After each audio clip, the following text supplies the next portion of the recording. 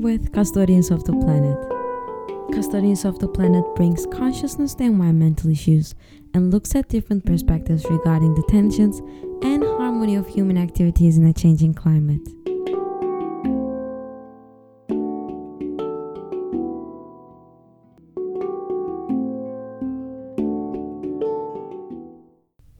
More than half of the world's population live in urban areas, but this figure is expected to rise to as much as 80% before 2050.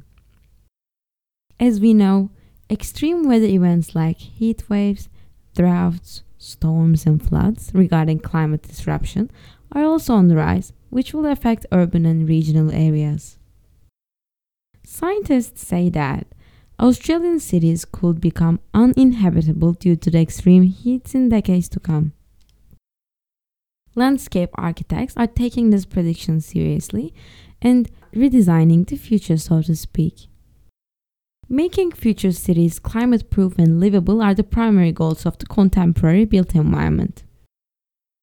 Around the world, a range of mitigation and adaptation measures are being trialed and implemented.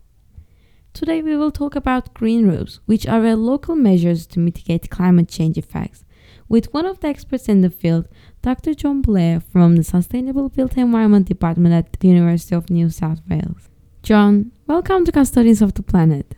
Good afternoon. Thank you for inviting me. Let's start off with basics. What does urban mitigation and adaptation mean?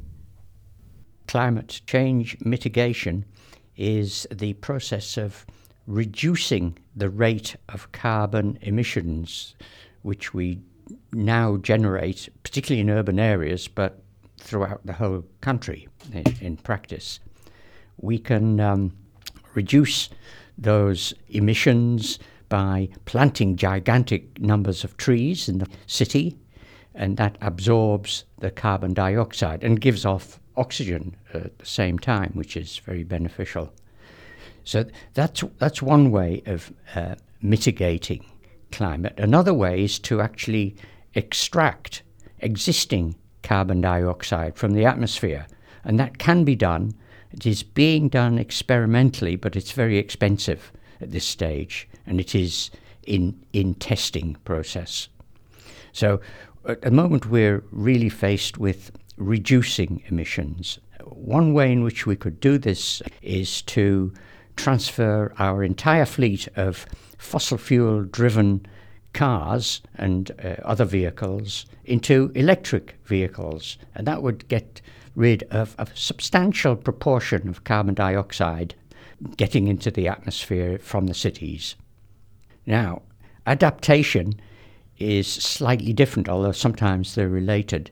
Climate change adaptation might be as simple as building a seawall to protect us from the damaging effects of rising sea level, particularly during storm periods when waves come crashing in and devour the coastal cliffs and cause collapse of buildings into the sea, so forth. This is happening in many places around the world. That's adaptation, by putting large concrete blocks at the head of the beach, for example, to break the power of the waves, or to put up seawalls, as I think Long Island in New York is doing. Then my following question is, what is the role of green roofs in mitigation-oriented urban planning? Right, well, because the vegetation on green roofs absorbs, which is called sequestering and storing carbon, green roofs and their vegetation have some small effect on mitigating climate change. In other words, drawing carbon out of the atmosphere that's already in the atmosphere. But the effect is not large, particularly on extensive roofs, are quite thin, only 100 to 200 millimeters of substrate, which is a form of soil, and that can only support very low-growing shrubs. And so the sequestration rate for very small plants is quite low. If you can move to an intensive roof, which is much thicker, maybe a meter of substrate thick, you can then have large bushes and shrubs and low-growing trees. And these trees in particular sequester an awful lot of carbon dioxide. Unfortunately, to put in intensive roofs often means you have to have a specially constructed roof.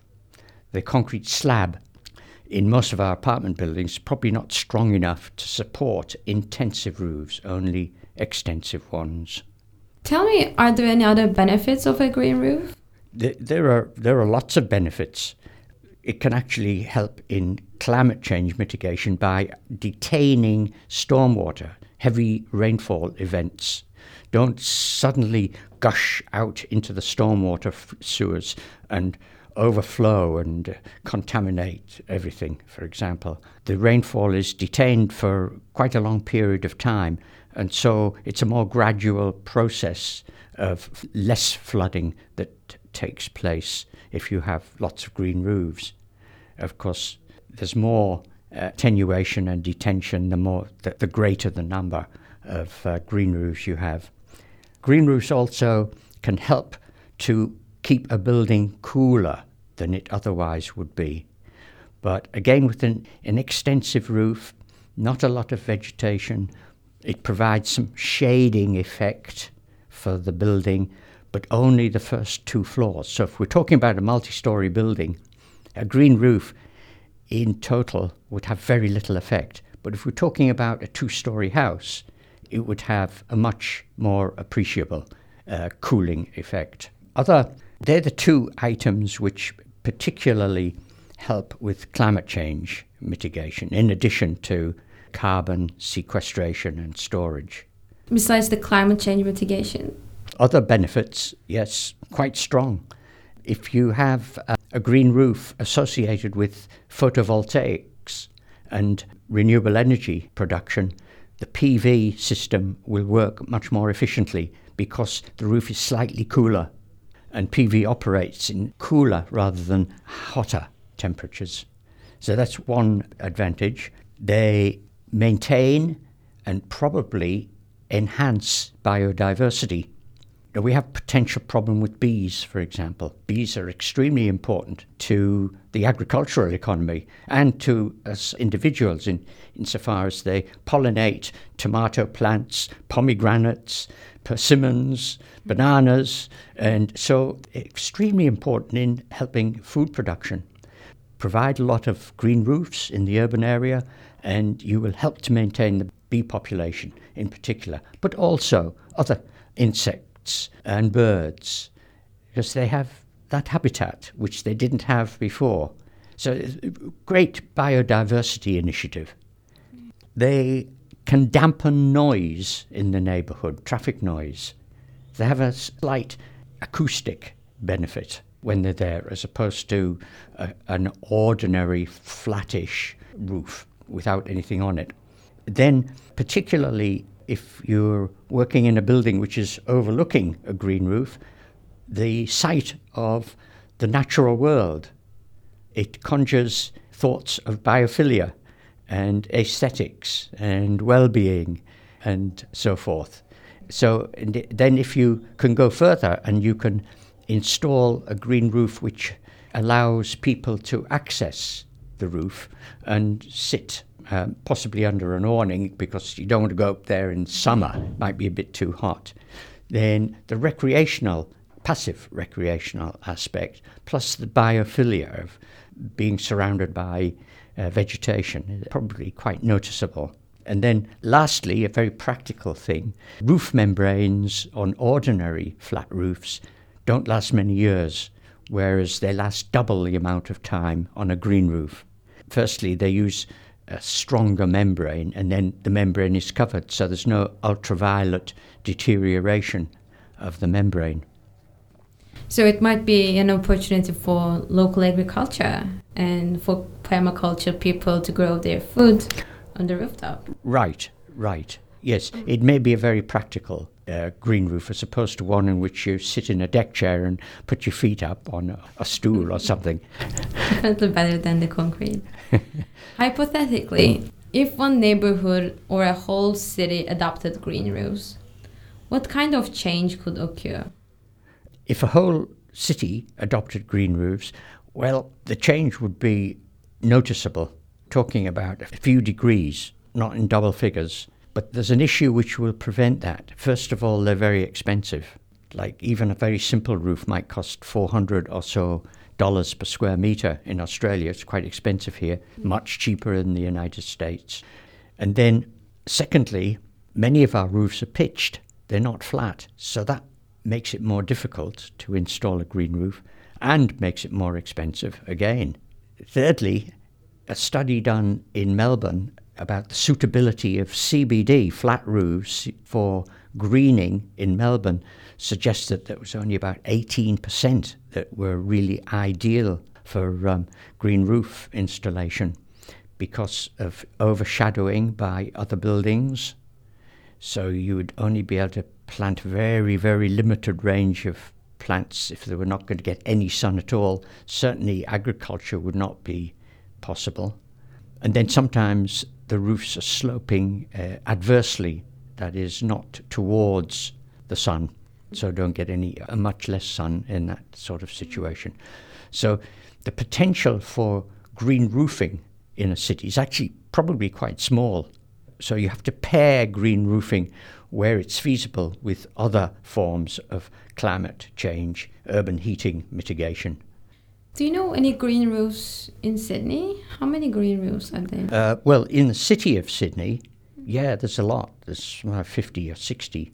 I actually have a listing of their location, plus the location of all the green walls that also exist. And green walls have a small beneficial effect as far as heating is concerned. So how can individuals or businesses be encouraged to install green roofs? Particularly where they're expensive. Well, some cities, particularly in North America, give subsidies. Subsidies is the answer. So if you install a green roof, in the case of New York City, for example, they give property tax credits of something like $45 per square meter if you install a green roof. So that's something of an inducement or a subsidy, if you like.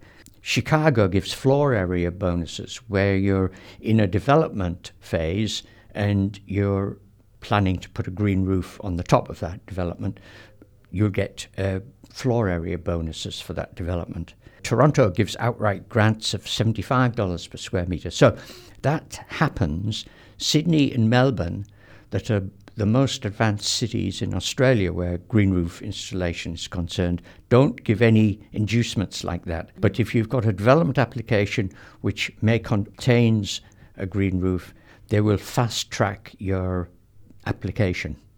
Instead of it taking the normal period of time, it'll take somewhat less. That's their only inducement, however. Are there any pilot programs, projects, or research you're working on? Yes, there is one quite unusual project at the moment, actually, with Dr. Paul Osmond in the Faculty of Built Environment. We are aware that a community of native plant species called the Eastern Suburbs Banksia scrub is classified as extremely endangered by the New South Wales Scientific Committee, and it is protected under state conservation legislation.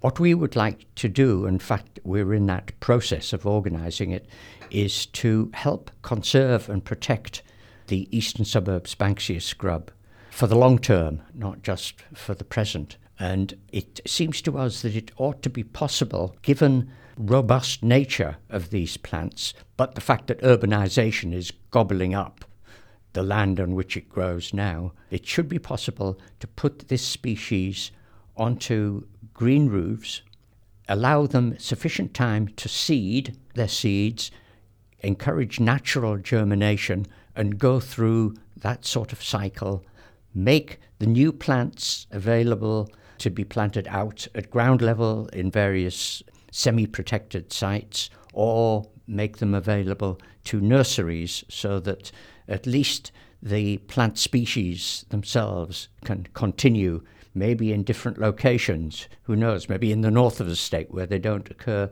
naturally. It only occurs naturally in eastern Sydney. And so nobody has tried this method of conserving endangered plant species in Australia before. So this would be a national first. And we're in the process of doing the research design. That sounds really exciting. Hope all goes well. Dr. John Blair is a senior lecturer of Sustainable Built Environment Department at the University of New South Wales. John, thank you for taking the time with us today. Yeah, pleasure. Thank you, Denise.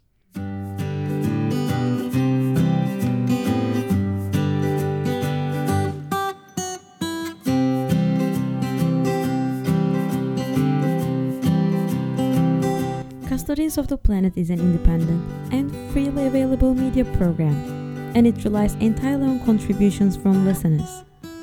If you appreciate what we do and would like to support us, there are a few ways to do so. Start a conversation with your friends and colleagues and be part of the change. Share a link to our podcast on social media. Donate to our podcast. Each episode is the product of hours of on-location audio recording, editing, research, scheduling, and music composition. Just $10, a couple of coffees will sustain the hours of labor that go into producing each episode and ensure Custodians of the Planet is an ongoing series. Thank you for your support.